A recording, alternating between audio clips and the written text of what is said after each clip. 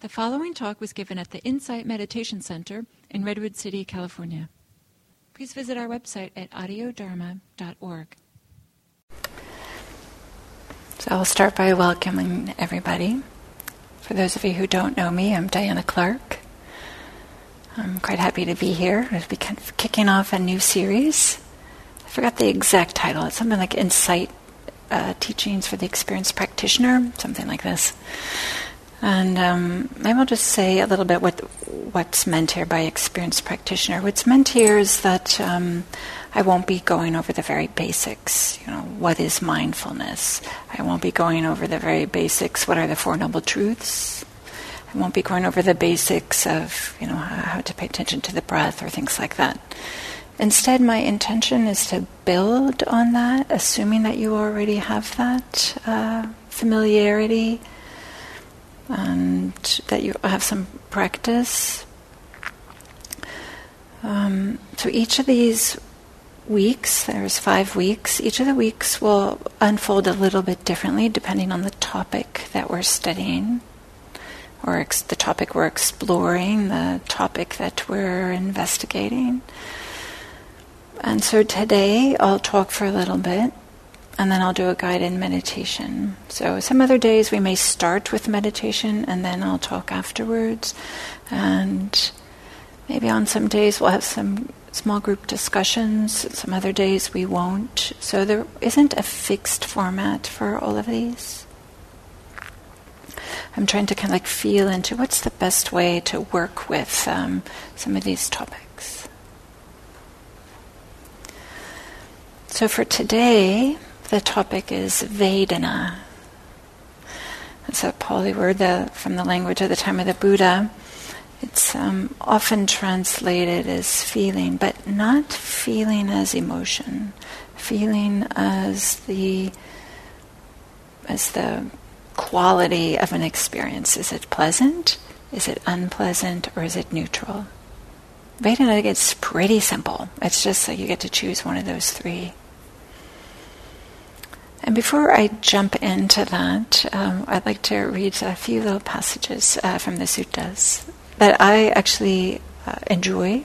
Maybe you've heard of these passages, maybe they'll be familiar with you, and then we'll try to build on them and work with them and see, okay, how is this relevant to us as practitioners, and how can we practice with them? So the first one is about a non-monastic, what kind of in the Buddha Suttas they call a householder. Anybody who's not ordained is a householder. And it goes like this. The householder Nakulapita approached the Blessed One, approached the Buddha, paid homage to him, sat down to one side and said to him, I am old, Venerable Sir. I'm aged, burdened with years, advanced in life, come to the last stage, afflicted in body, often ill. I rarely get to see the Blessed One and those monks worthy of esteem. Let the Blessed One exhort me, Venerable Sir. Let him instruct me, since that would lead to my welfare and happiness for a long time. So it is, householder, so it is. This body of yours is afflicted, is weighed down, is encumbered. If anyone carrying around that body were to claim to be healthy, even for a moment, what does that do to other than foolishness? Therefore, householder, you should train yourself thus. Even though I am afflicted in body, my mind will be unafflicted. Thus should you train yourself. And then I'll paraphrase the remaining. Nakulapita is delighted, leaves the Buddha, tells one of the Buddha's senior attendants what happens, and then Sariputta asks the householder, well, what does that mean? And Nakulapita says, well, I'm not sure what it means, actually. And Sariputta gives him a teaching that's related to the teaching I'm going to give and definitely points to the same teaching that I'm going to give. It's not the exact, precise same teaching I'm going to give. But this idea of to train yourself that even though you're afflicted in body, you can be unafflicted in mind. And of course, I appreciate this sutta because, these are human beings. Here's a person who's old and in pain, and the Buddha's not sugarcoating it and saying, yeah, you're old, you're in pain. So here's a second passage that probably is familiar to all of you. You've heard it in one version or another. Here is, I'll read from the suttas again. So the Buddha is speaking unto a group of monastics, and he says, when uninstructed worldlings, that is, people who maybe don't have some attainment, so that may be some of us here in this room, maybe all of us here in this room. When uninstructed worldlings are being contacted by a painful feeling, they sorrow, they grieve, they lament, they weep, beating their breast and becoming distraught. They feel two feelings, a bodily one and a mental one. Suppose a person were to strike another person with an arrow, and then they would strike that second person immediately with a second arrow. So too, when the uninstructed worldlings are being contacted by painful feelings, they feel two feelings, a bodily one and a mental one. If you've been around in the Buddhist scene for a while, you're familiar with this idea of the two arrows, the second arrow.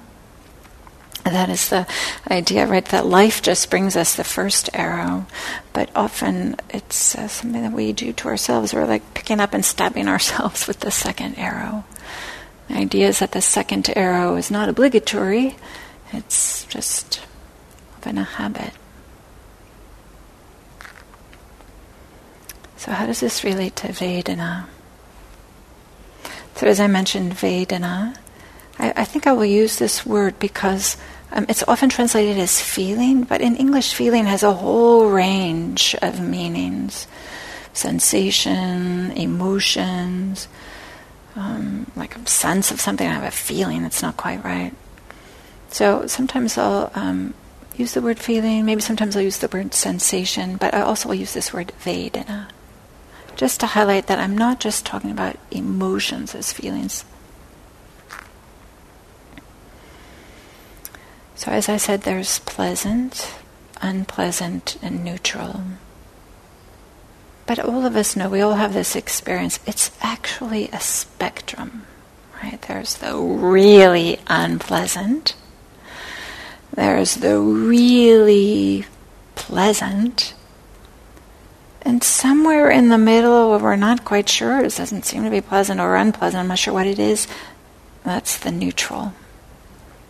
For each of us, we can explore and discover this range for ourselves, where the neutral is exactly and what neutral feels like.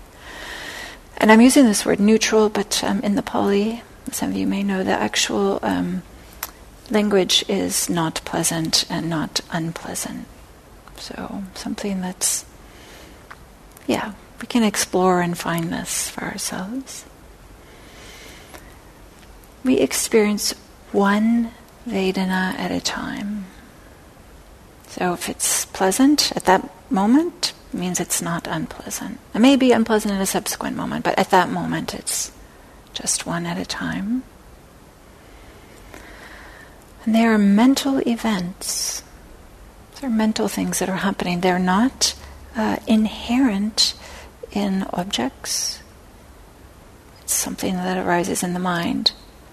I think all of us know this, that maybe ice cream is pleasant, the first bowl, maybe the first pint, maybe the first quart, maybe the first gallon. But if you keep on eating ice cream, it's no longer pleasant, right? The headache, the feeling of all that sugar, the body, I don't know exactly how it feels, but so it's not inherent in the object, right?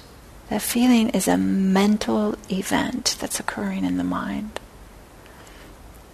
even though it may arise subsequent to some bodily sensation, the experience of ingesting ice cream, for example.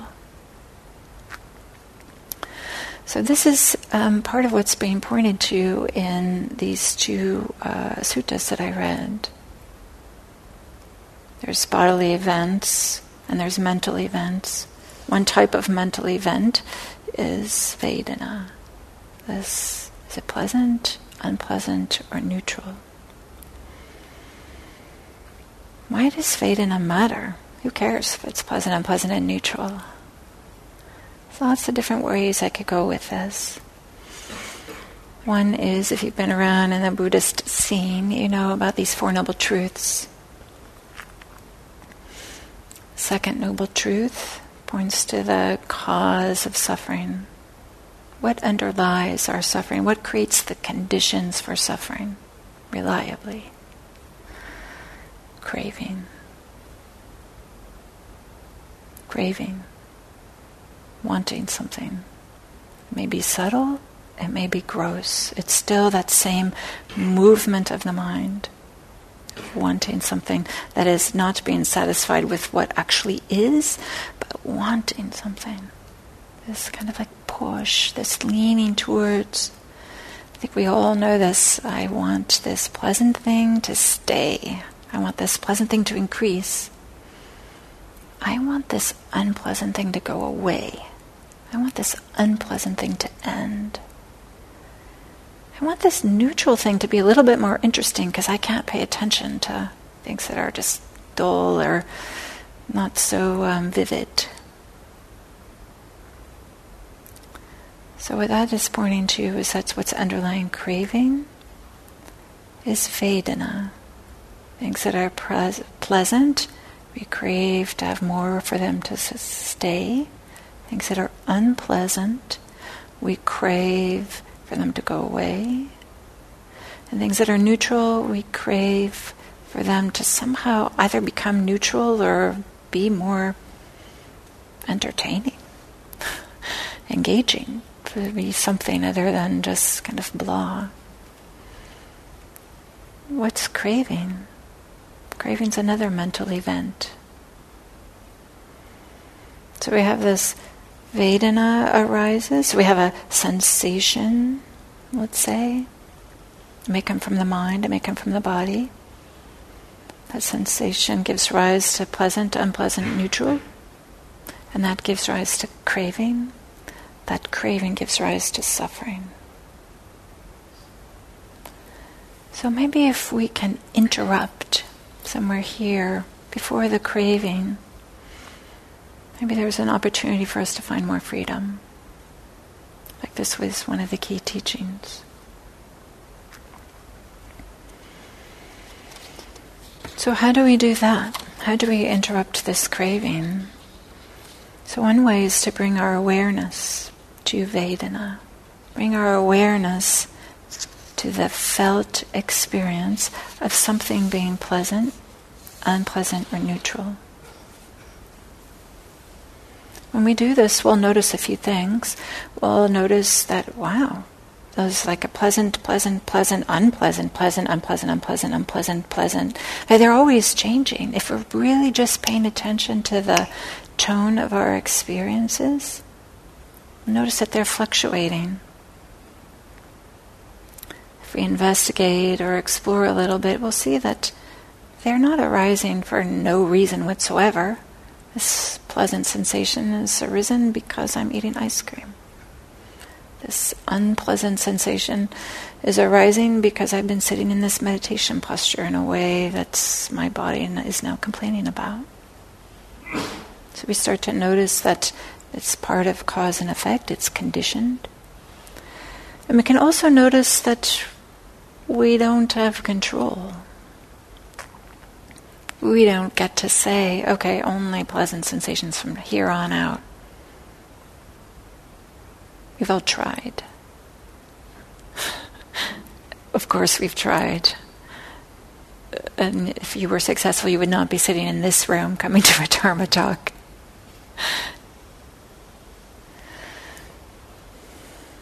So So when we notice some of the impermanence, the conditioned nature, and that we don't have control over these, the mind just naturally softens. The mind naturally can let go and not lead into craving and not lead into suffering and lead to more freedom, peace, ease, awakening, liberation.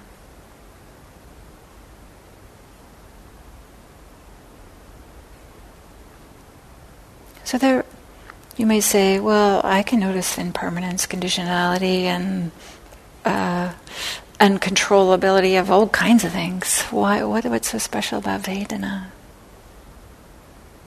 There are a few things. There's a few advantages of looking at the Vedana in this way. Vedana is one of the very first, if not the first, mental event to happen after another event has happened. That is, whether it's a sensation in the body or it might be like another mental event. But all events then have Vedana following them. And then that Vedana may lead to some, like the craving. So if we can detect kind of this mental events early in their process, then we can have a work with them before they're full-blown, full-forced, before we have like maybe some mental proliferation that we've been going with a long time. Before we've done some unskillful things, before, as a reaction to an unpleasant sensation, we've done an unskillful action, or maybe started a whole thinking chain that doesn't lead to freedom. So that's one thing. Kind of helps us to stop the chain of mental events that happens after every single event. A second is paying attention to Vedana as something pleasant, unpleasant, or neutral. It's very simple. Simple in terms of, maybe I shouldn't, it's not easy. I'm not saying it's easy. I'm saying you just notice, is this pleasant, unpleasant, or neutral? That can be easier than looking at our contents of our mind, the quality of our thoughts, or maybe even being with a whole range of bodily sensations. It helps us bring us back to the simplicity. Okay, just to help me not to get lost in this. Is it pleasant? Is it unpleasant? Is it neutral? It's a very simple thing.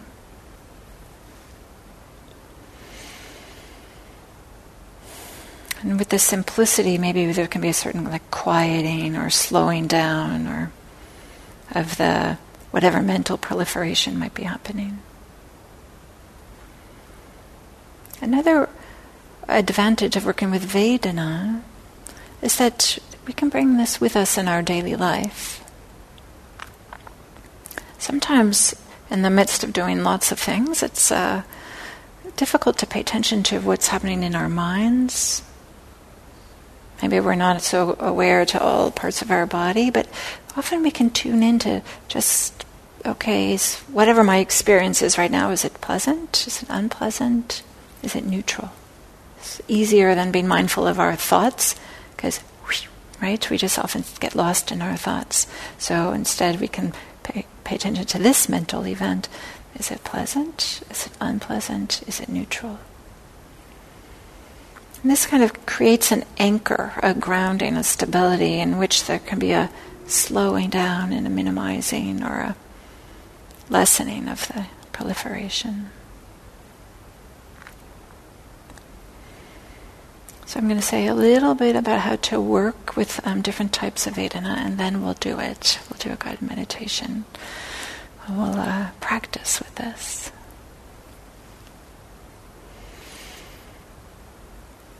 Maybe I'll start with unpleasant Vedana. When we're meditating and we notice that something is unpleasant, one way to work with it is to simply note unpleasant and move on. There's no requirement to hang out with unpleasant things if they feel overwhelming, unbearable, unproductive. If the pain is, if there is like real pain, if there's like physical pain, which often there is, right? Our lives are filled with unpleasant sensations. If it becomes strong, maybe we can create space around it, around like the bodily sensation, for example, in the knee. Can we bring our awareness to the whole body so that our awareness doesn't collapse around that unpleasant sensation? You can see if there's other parts of the body that are not experiencing unpleasant sensations. If it's not strong, such as an itch, or maybe there's a tightness, or maybe some tension that you're feeling, see if you can hang out there for a little while. And notice what your mind is doing with this uncomfortable sensation. And observe kind of like that push in the mind that wants this to go away, wants it to end. So you can have the object of your meditation become that push in the mind, that feeling in the mind of this has got to be different. So to be clear, the task is not to sit through excruciating pain. You don't ennoble yourself by sitting through pain, lots of pain. Instead, you can notice if it's uncomfortable, just notice the uncomfortableness and notice what's happening in your mind. Just as long as it's productive and helpful. If it's no longer productive and helpful, you're getting lost, you're getting overwhelmed, just let it go as best you can. Working with pleasant sensations. Of course, we are all habituated to comfort, right? We always want comfort. Part of this practice will help increase our capacity to be with discomfort. That is, can we more and more find comfort with being uncomfortable? It's a practice.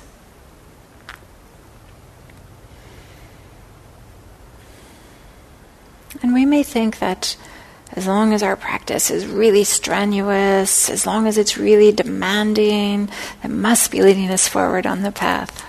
That must be the way to go. But in fact, that's not necessarily the case. Everything pleasant doesn't need to be rejected because we have this idea it's going to lead to craving. In the same way, we can explore it. Oh, this is pleasant. And just notice kind of what happens in the mind. This kind of push for wanting it to be maintained, for it wanting to not diminish, to continue, maybe even get stronger. But the practice becomes, does this type of pleasure, does this type of happiness, if it's that type of a pleasant sensation, does it lead to greater freedom? Or does it lead to bondage, suffering? Am I getting tangled up around it? With pleasant sensations, we can pay attention to their impermanent nature. It is their nature to change. We don't have to take it personally. All pleasant sensations will end. And then to working with those sensations, or Vedana, I should say, that are neutral, the tendency for the mind is to shift quickly to something, some sort of distraction if there's something that's not too interesting. We tend to think that things that aren't too pleasant or unpleasant are just uninteresting. But this inability to be with kind of the neutral feelings leads us to dramatize or exaggerate our experiences. It leads us to overlay everything with the likes and dislikes instead of just saying, oh, it's like this, it's not pleasant and it's not unpleasant. So if we make a conscious effort to remain aware of those feelings that, or those Vedana that are not pleasant or unpleasant, and stop ignoring them, then we can diminish this tendency to want to dramatize or make things be big, and so that we can feel them or support a sense of self we might have. So to practice with this idea of Vedana, I'd like to lead us through a guided meditation where we're going to use bodily sensations as kind of an easier way to work with Vedana. That is, we have bodily sensations that have a pleasant tone, we have bodily sensations that have an unpleasant tone, we have bodily sensations that have a neutral tone. Vedana, of course, also refers to mental events, and we'll talk about this in a moment. So I don't want to suggest that it's only through bodily sensations. It's just easiest to start practice there with gaining familiarity with just working with pleasant, unpleasant, neutral. It's helpful to begin with bodies, with working with body sensations. So whatever sensations that we are encountering during this meditation, whether they're feelings of openness or feelings of tightness or feelings of pressure or lightness or feelings of tension, feelings of ease, there's no need to get involved with the details of their individual manifestations. To be sure, I've led quite a few body scans where we are getting involved with the details and we're asking questions. Is it tingling? Is it throbbing? Here we're putting those questions aside and we're just feeling into, sensing into, is it pleasant? Is it unpleasant? Is it neutral?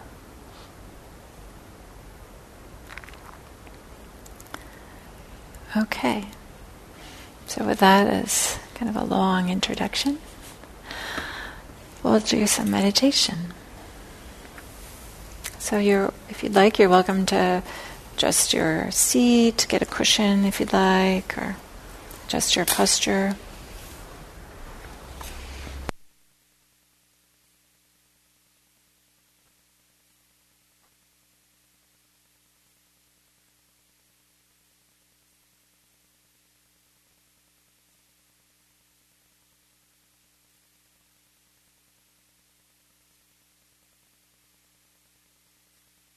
Okay, so we'll start with 3 long, slow, deep breaths, just as a way to connect with the body.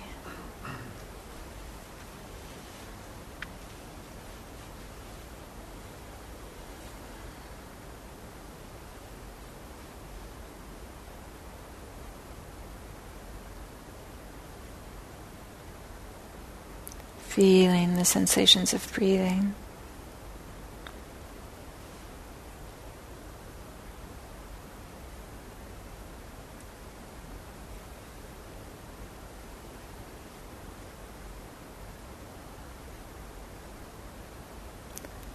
Now, starting from the top of the body, can you explore the occurrence of any pleasant sensation somewhere on the surface of the body, in the interior of the body? Maybe it's a feeling of temperature, maybe it's a feeling of ease, maybe there's a little bit of relaxation. Check in with the head. Is there some sensations that have a pleasant tone? The shoulders and the arms. Are there any sensations that have a pleasant tone? The hands. Is there a certain pleasantness in whatever they're contacting? Maybe there's some smoothness, some warmth, some coolness. Is there something that has a pleasant feeling? It doesn't have to be wildly pleasant. It can be mildly pleasant.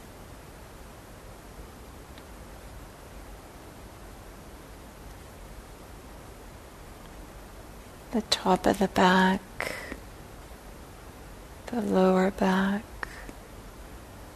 Are there any pleasant sensations? The chest. Is there any sense of ease that's pleasant? Maybe an openness that's pleasant.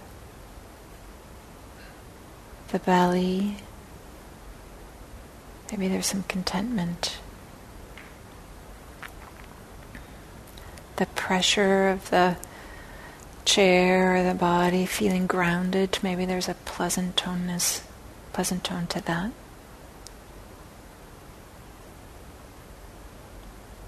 The legs.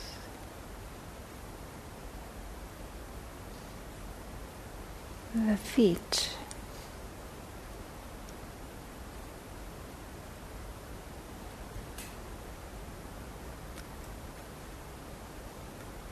Now we'll do a second body scan.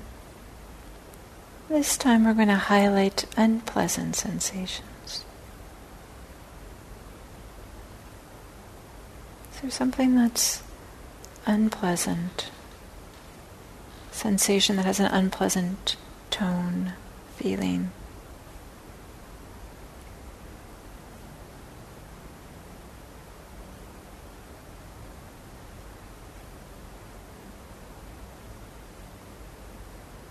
The face,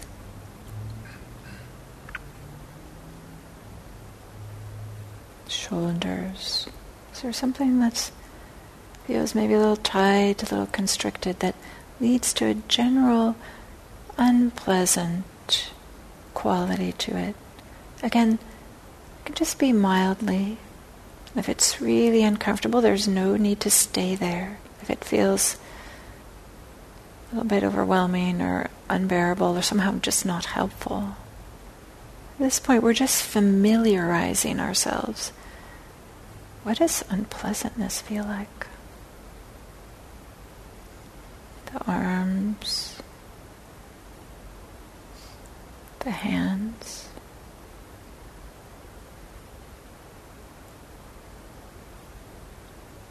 the upper back, the lower back. Are there any sensations that have unpleasant feeling? The chest, the belly,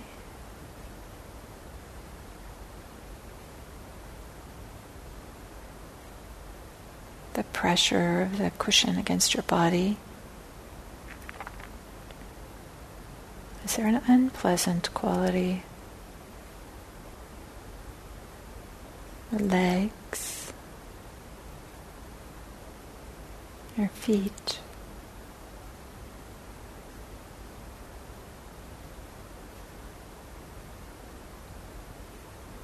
Now, as you might suspect, we'll do it a third time. We'll scan, looking for those sensations that are neither pleasant nor unpleasant.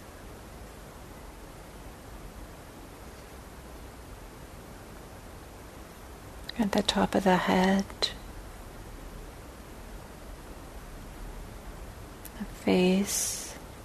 You don't have to strain to find these. They're not as obvious.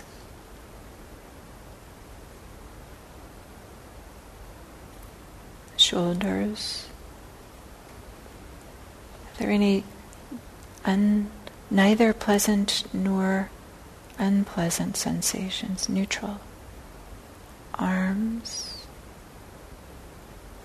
Hands.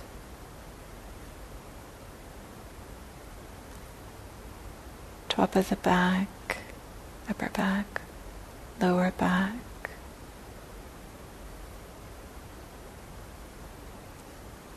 the chest,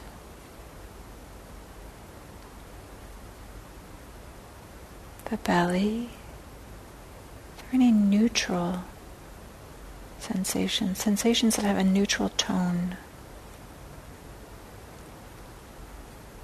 And the pressure of the chair or the cushion against your body. maybe parts of that are neutral, or if not the pressure itself, maybe in that region of the body.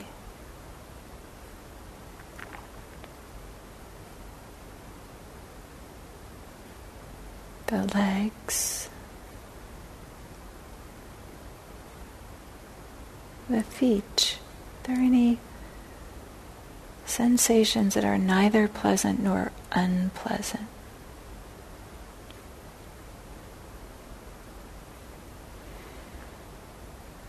And now that we are more familiar with these different types of sensations, sensations that have a pleasant Vedana, sensations that have an unpleasant Vedana, sensations that have neither pleasant nor unpleasant.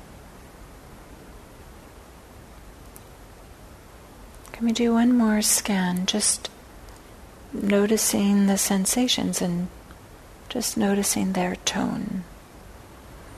Pleasant, unpleasant, neither pleasant nor unpleasant.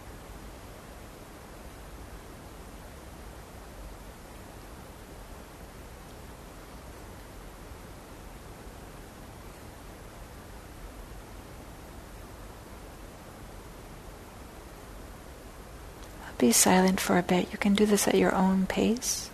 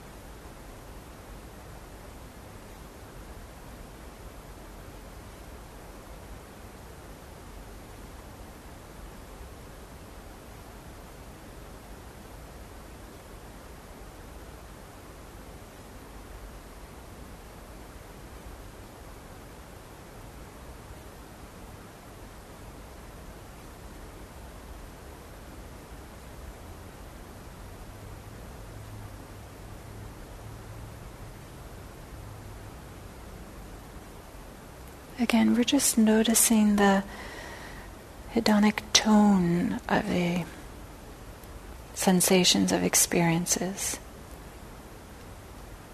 We don't have to worry about the particular what those experiences are or where they are. Just are they pleasant? Are they unpleasant? Or neither pleasant nor unpleasant?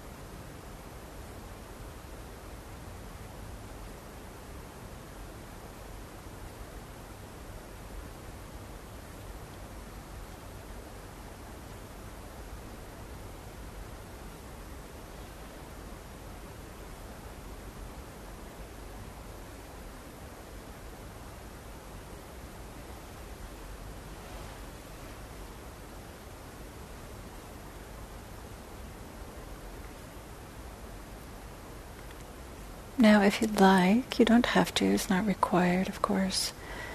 You can open up your awareness to include any type of sensation, any type of event, including mental events. They have a pleasant, unpleasant, neither pleasant nor unpleasant Vedana to them too, though it's a little bit more difficult to notice. But there may be something like sounds, which maybe aren't quite as, have such a big impact on our physical body.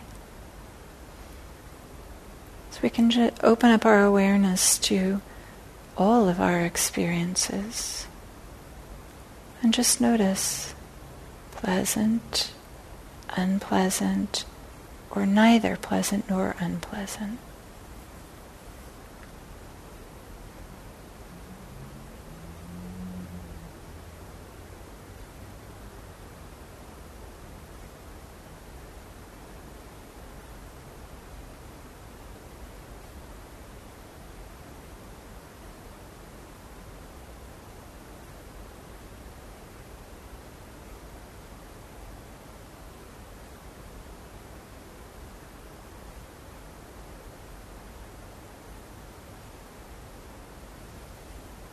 If it's not clear, you're not sure, that's okay. There's no need to struggle to try to figure it out. You might just note, I'm not sure, I don't know.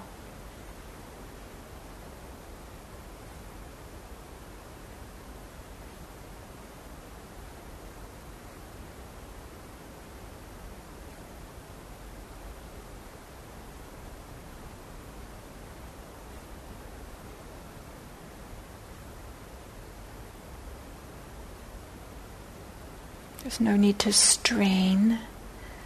You feel like you're trying to, like this is a real endeavor. See if you can do this in a relaxed, open way.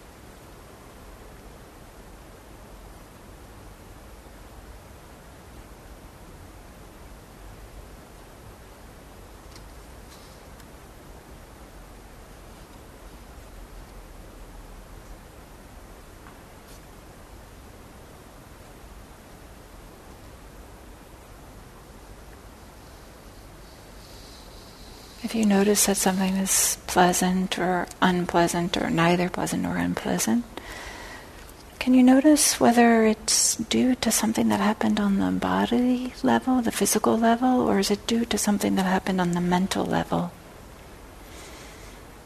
Again, without straining, but just a gentle inquiry. If it's obvious, then you can just note that. If it's not obvious, there's no need to spend a lot of effort to dig and figure it out.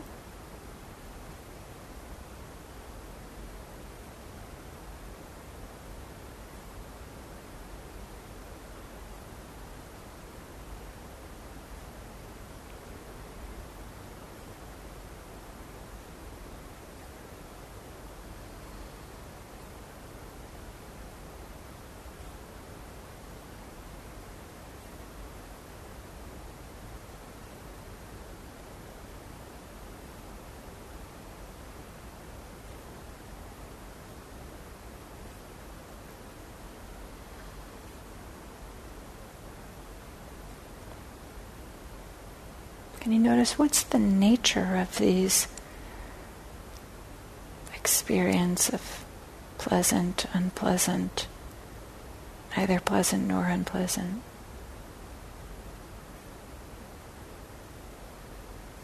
Are they concrete, solid, wispy,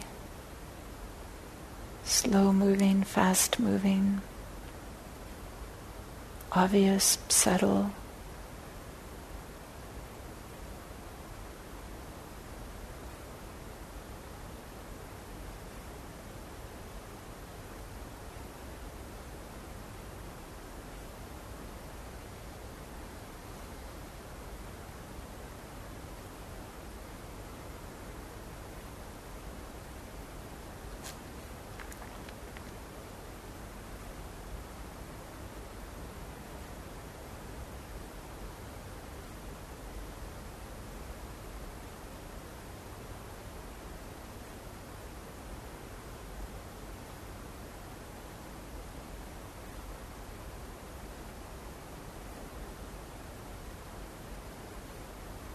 it's easiest, you can just stay with a body scan and just noticing the different sensations. If you find it's a little bit hard to be open to all the sensations.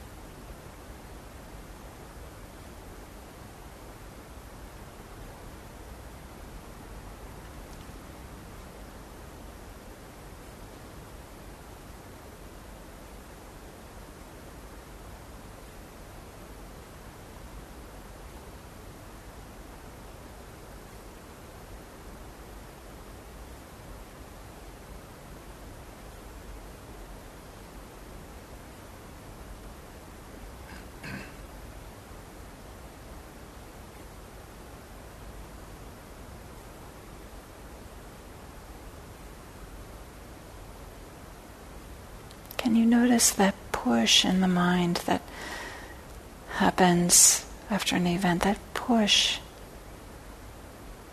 of wanting for more pleasure, this craving for pleasure.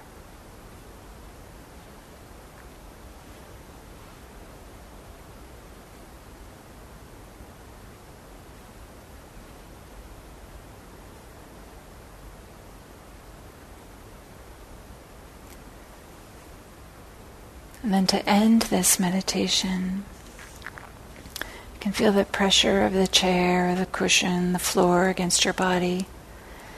Feel your feet on the ground. And when you're ready, you can gently open your eyes.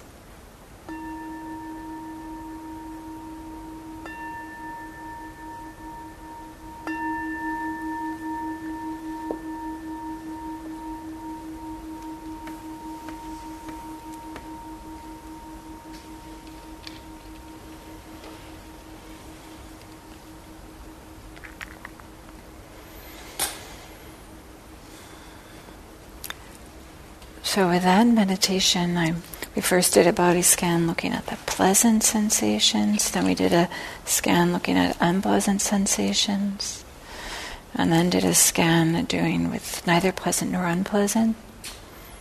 I intentionally did neither pleasant nor unpleasant, neutral. Third, with the idea that you may be a little bit more settled and it may be a little bit easier to detect these sensations that are often not so easy to detect. And then we just opened it up to whatever sensations there might be after gaining a certain amount of familiarity. If you, just in case you didn't have them, or just, maybe I'll just say familiarity with those experiences. So, are there some comments or questions? What was that like? If you're accustomed to doing mindfulness of breathing, this is something different. Were these different sensations obvious to you? Did you have some difficulty? Did you find it, appreciate the simplicity is just pleasant, unpleasant, neutral, or did it feel a bit awkward? Do you have questions? I'd love to hear, how was that?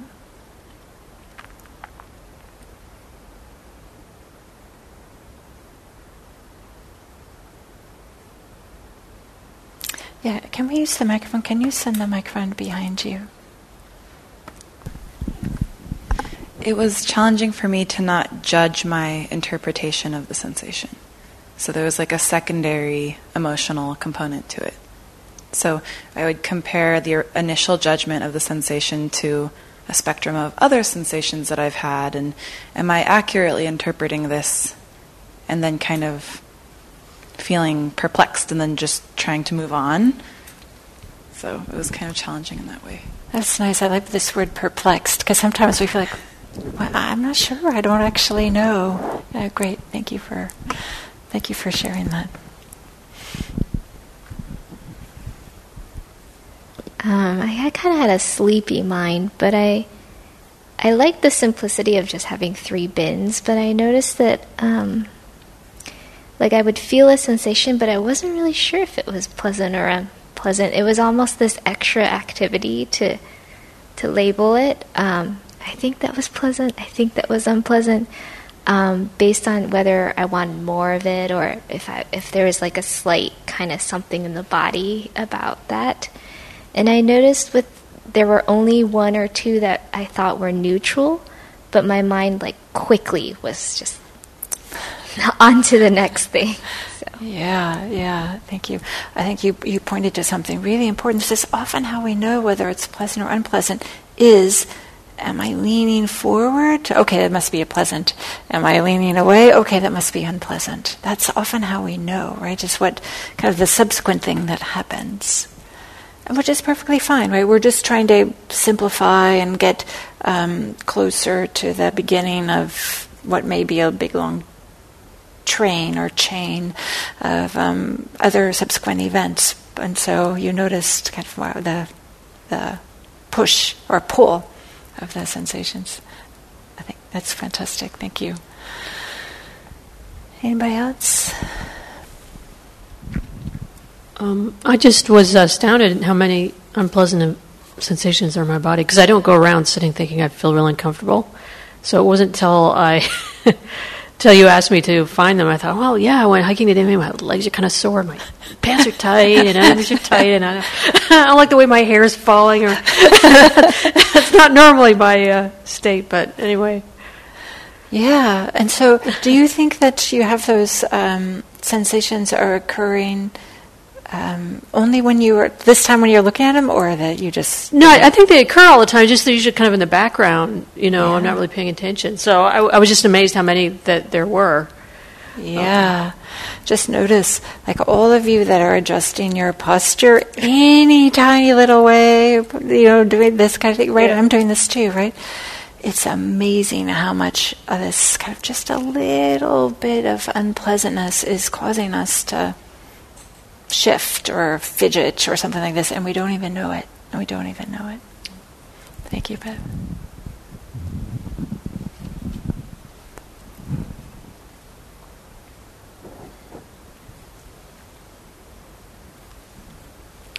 So, this is in the early days of practice, there was sort of this leaning into investigating the sensation, especially if it was unpleasant. Okay, conceptually we say this is pain, and we have aversion to pain. So as we start to explore and investigate, okay, what is it exactly? Tingling and all this sort of, and sort of that was like sort of elementary practice in terms of, quotes, vipassana, seeing clearly. But what I've come to also pay attention to is what you were saying, which I liked.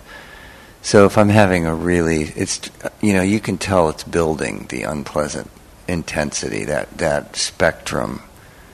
Sometimes, like, it'll start maybe here in the knee, but it'll move up into the hip joint, and then it's like, it feels like bone on bone, and I'm going, ooh, where can I find the rest of my attention a little less difficult?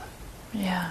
So the neutral, the tongue against the roof of the mouth is pretty neutral, I noticed. For me, I said, oh, there's a nice neutral little safe haven to put my attention on a little bit and expand out. What you're describing, which is, I think, can sometimes give the mind some rest. Yeah. Instead of the contracting nature that can start to happen. Yeah. So for a long time, I really sat in a lot of pain. Because, I don't know, yeah, I'm a dummy, I guess. On some level. No, that was kind of the rhetoric. It's either, It was when our teachers first came back over from Asia, right. The Asian teachers were like, sit in pain, sit in pain, sit in pain. If you're not in pain, you're not, it was all about this. And the pendulum has swung to the other side. It's like, okay, just relax. So I think it kind of goes back and forth, but there's no need to sit in pain. We can learn from it, though. Thank you, Richard. Yeah, Bill. Sometimes there's some subliminal unpleasant sensation, like a little stitch in my tight back. And then when I consciously look at it, it doesn't seem so bad. It's not really unpleasant anymore. As soon as I look at it, it's it's not pleasant. Maybe it's not really neutral, but so I guess it's unpleasant. But when I look at it and see it's just a stitch in my back, kind of the unpleasantness kind of goes away.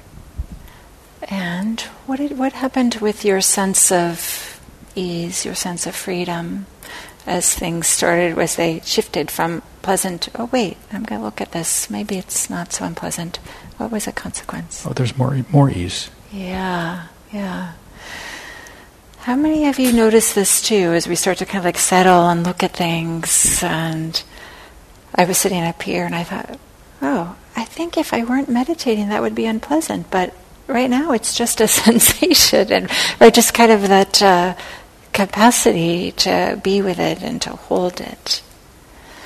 And in that way we're not being pushed around, just always looking for comfort, always looking for comfort. There's nothing wrong with looking for comfort, but let's be honest, comfort sometimes just simply is not available. Sometimes it's right, it's the truth of the human experience. There's unpleasant things happening in our interior life. There's unpleasant things happening in the body. So with this, if we can just learn to just notice, unpleasant. And just to somehow allow it to be that way, just to notice. And then maybe notice something else that's pleasant. And notice something else that's, I'm not sure if it's pleasant or unpleasant. And just that it's a collection of that are changing. We don't have control over them. And so if we do this enough, is this maybe what starts to happen, that what we're noticing is not so much whether the sensation is, or experience is pleasant or unpleasant, but we're starting to notice how our mind reacts to it? Yeah. And I'm using this kind of this general word like the push of the mind. And the more we gain familiarity with, there's always this kind of push of wanting things to be more pleasant, basically, more comfortable. And we start to realize, that's extra. There doesn't have to be that push of the mind.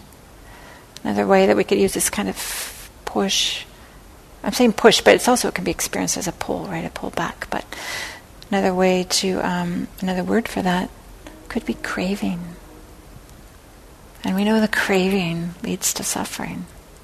So it's a way in which we can soften, loosen, diminish, let go of the craving. So I've never thought of this until just now, but suppose I'm doing my regular sitting and attempting to follow the breath, but having a very hard time doing that because the mind wants to go off in the daydream. Maybe could it be useful to shift the attention from breathing to purposely choosing to look at sensations in the body? Because maybe they're more interesting at this time than the breath is. And it's a way of having a object of meditation that you can stay with for a while.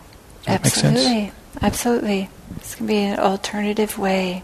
And it helps us, don't underestimate how powerful it can be to just gain familiarity with unpleasant and then what the mind does afterwards. Yes. Pleasant, yes. And then what the mind does afterwards. But in order to know what the mind does afterwards, we need to just be able to noticing that first event or that first sensation, pleasant, unpleasant, neutral. Makes sense. Okay, thank you. You're welcome. Yes, can we slide the microphone?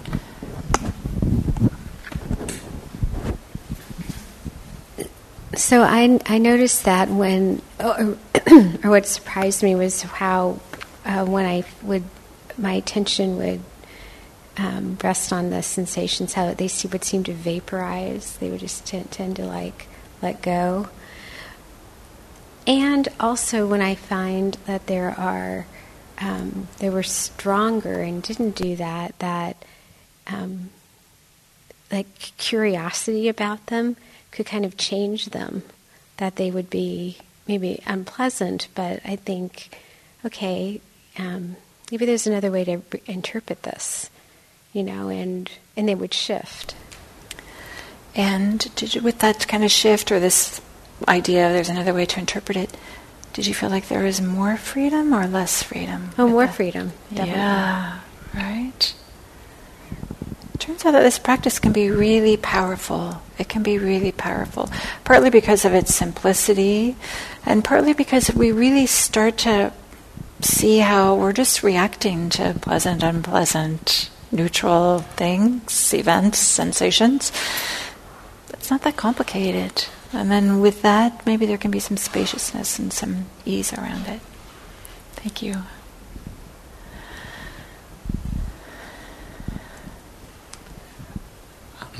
I also noticed a pattern, which is, maybe this is it's Stanford conditioning, but there was, so when you said we can only experience one Vedana at a time, I was a little skeptical. It's like, no, we're so complex.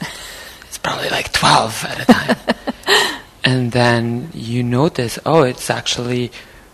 And the beauty of this, simplicity of this, is that it can be complex in terms of intensity. I was thinking like cold or hot, like how pleasant, and how so intensity of both, and neutral is kind of just in the middle. And then I noticed that when it's neutral, what followed the realization of neutral was always unpleasant, of this like, because it's not interesting to the mind. And then with the recognition of the unpleasant, immediately the pleasant, like almost like as a rescue, and then that proliferates, and it's like, like maybe let's not go too hot, so then it would go back to neutral. And then it would be like, but this is boring. And so, and this is codependent arising, I realized it later. It's like, it is one at a time, but codependently arising, so it's, if this, that. It's so powerful that there was a pattern, so it's very interesting. Thank you. This can be really powerful. This can be very powerful. Yeah.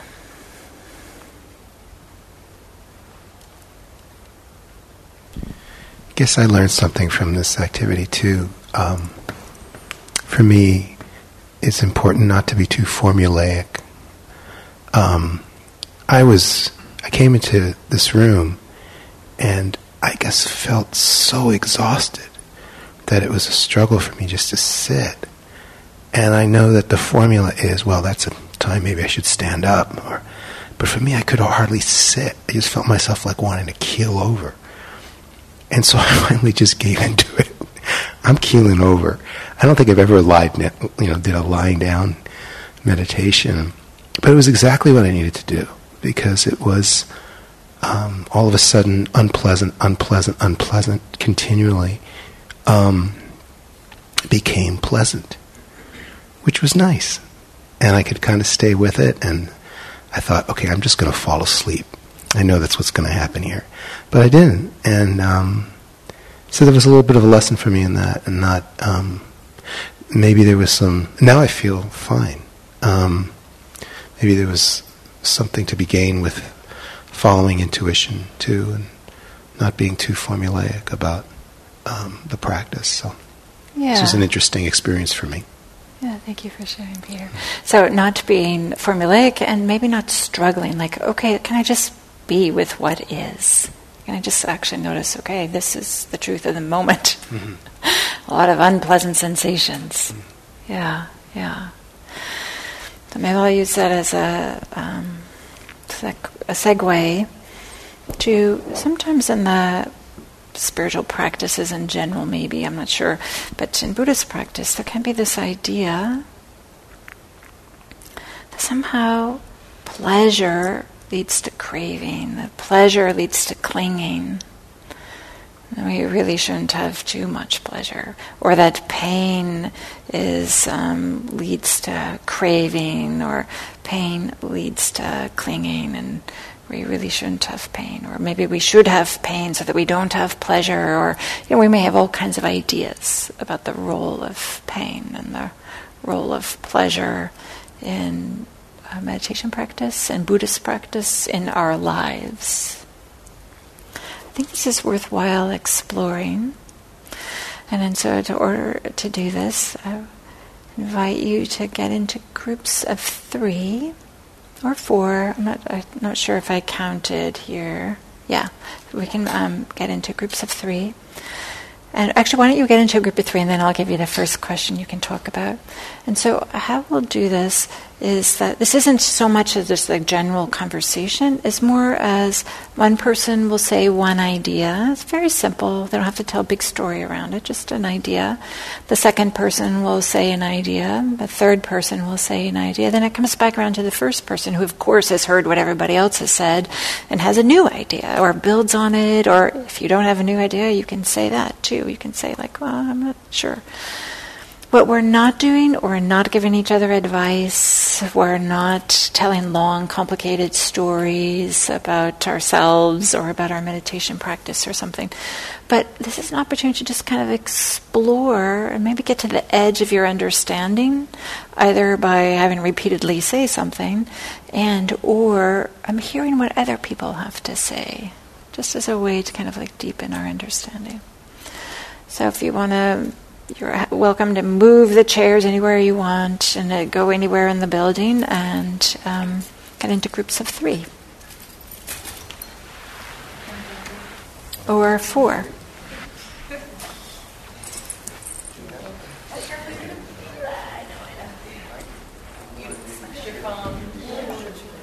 Yeah, there'll need to be, I think, 2 groups of 4.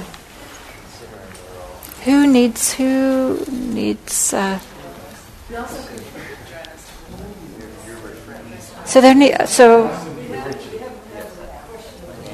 okay, let's have 2 groups of 4 rather than 1 group of 5. So Lydia, can you go to one group and can you go to another group? Yeah.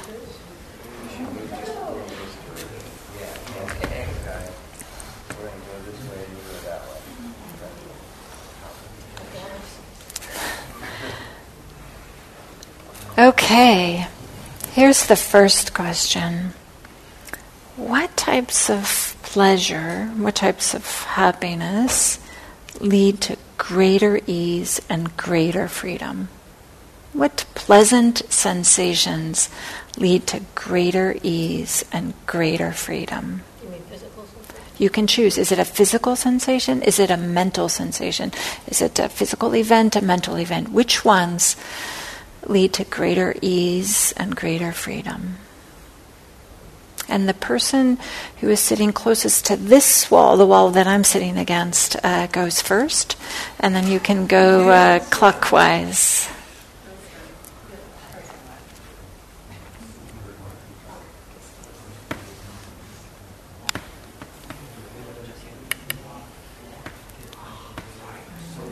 And then to move on to the second question, maybe I'll ring the bell.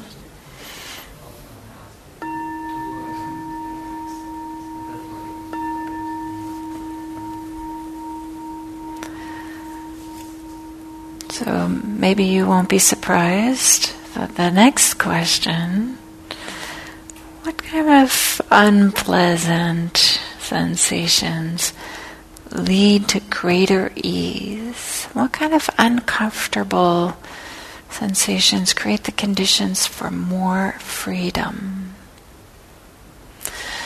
And let's see, how about, can we have the person that's closest to the big windows over here start? And again, we'll go clockwise. Thanks.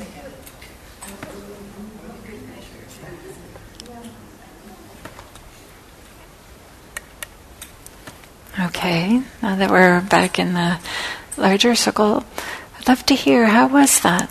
How was it to hear yourself talk about pleasant sensations, unpleasant sensations?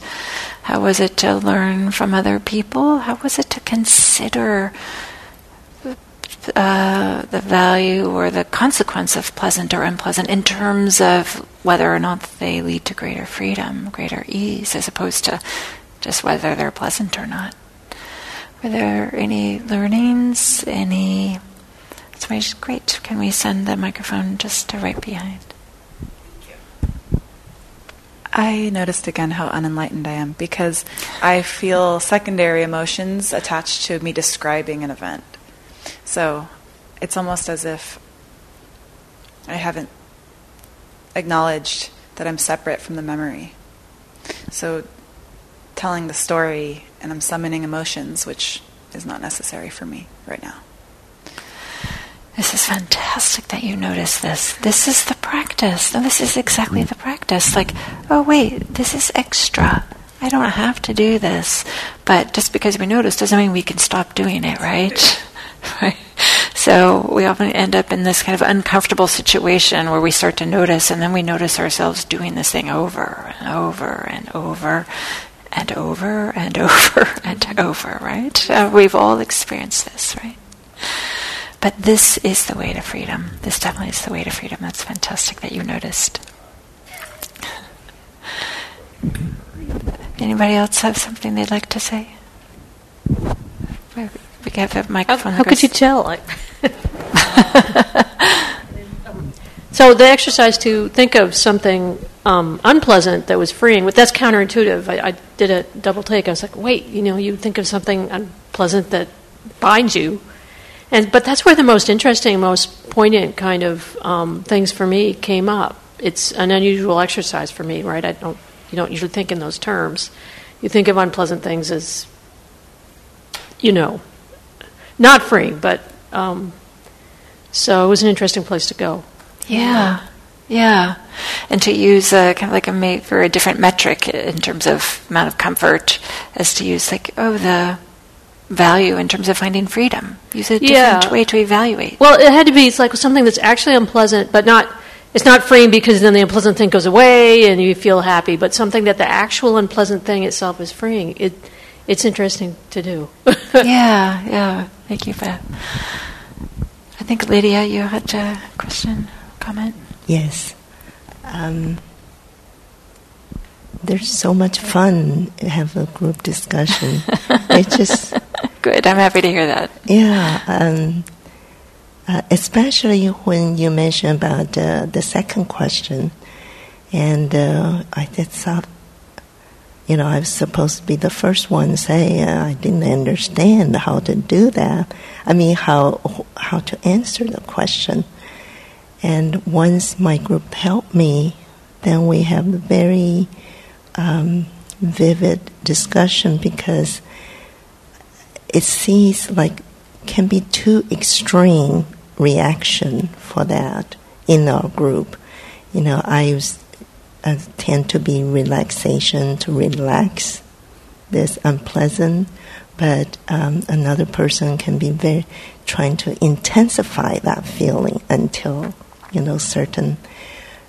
And even another person mentioned about impermanence.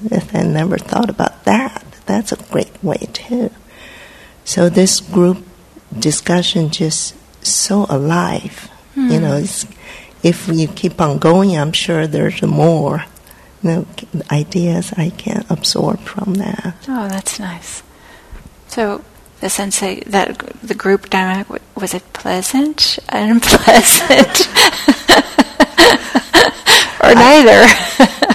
I don't know how to describe that, because by end of it, I was so excited. I think, gosh, that's not enough time. I'm sorry about that. I know the teacher, she has to ring the bell.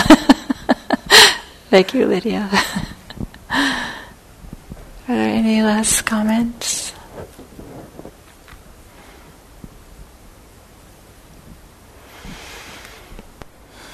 Yes, Bill. I think next to Bev is a microphone that we can send back. Regarding the first question, I think we all agreed that being at the top of our game as far as ethical behavior is concerned, feels pretty darn good. Yeah. Things like generosity feel good, being ethical feel good. In thought, word, and deed. In thought, word, and deed. Yeah, exactly. Compassion, loving kindness. There's all kinds of things. I have this real pleasant sensation that also have with a sense of freedom. So my hope today is kind of like pointing to Vedana as a way we could practice, as a way that we could look at our experience. And not only Vedana, not only whether something's pleasant or unpleasant, but to notice, is there's that push in the mind that happens after pleasant or after unpleasant or neither pleasant nor unpleasant? Is there this push in the mind that's bringing us in the direction of more freedom or less freedom? And my wish for you is that no matter what sensations you're experiencing, that you have greater and greater freedom. Thank you.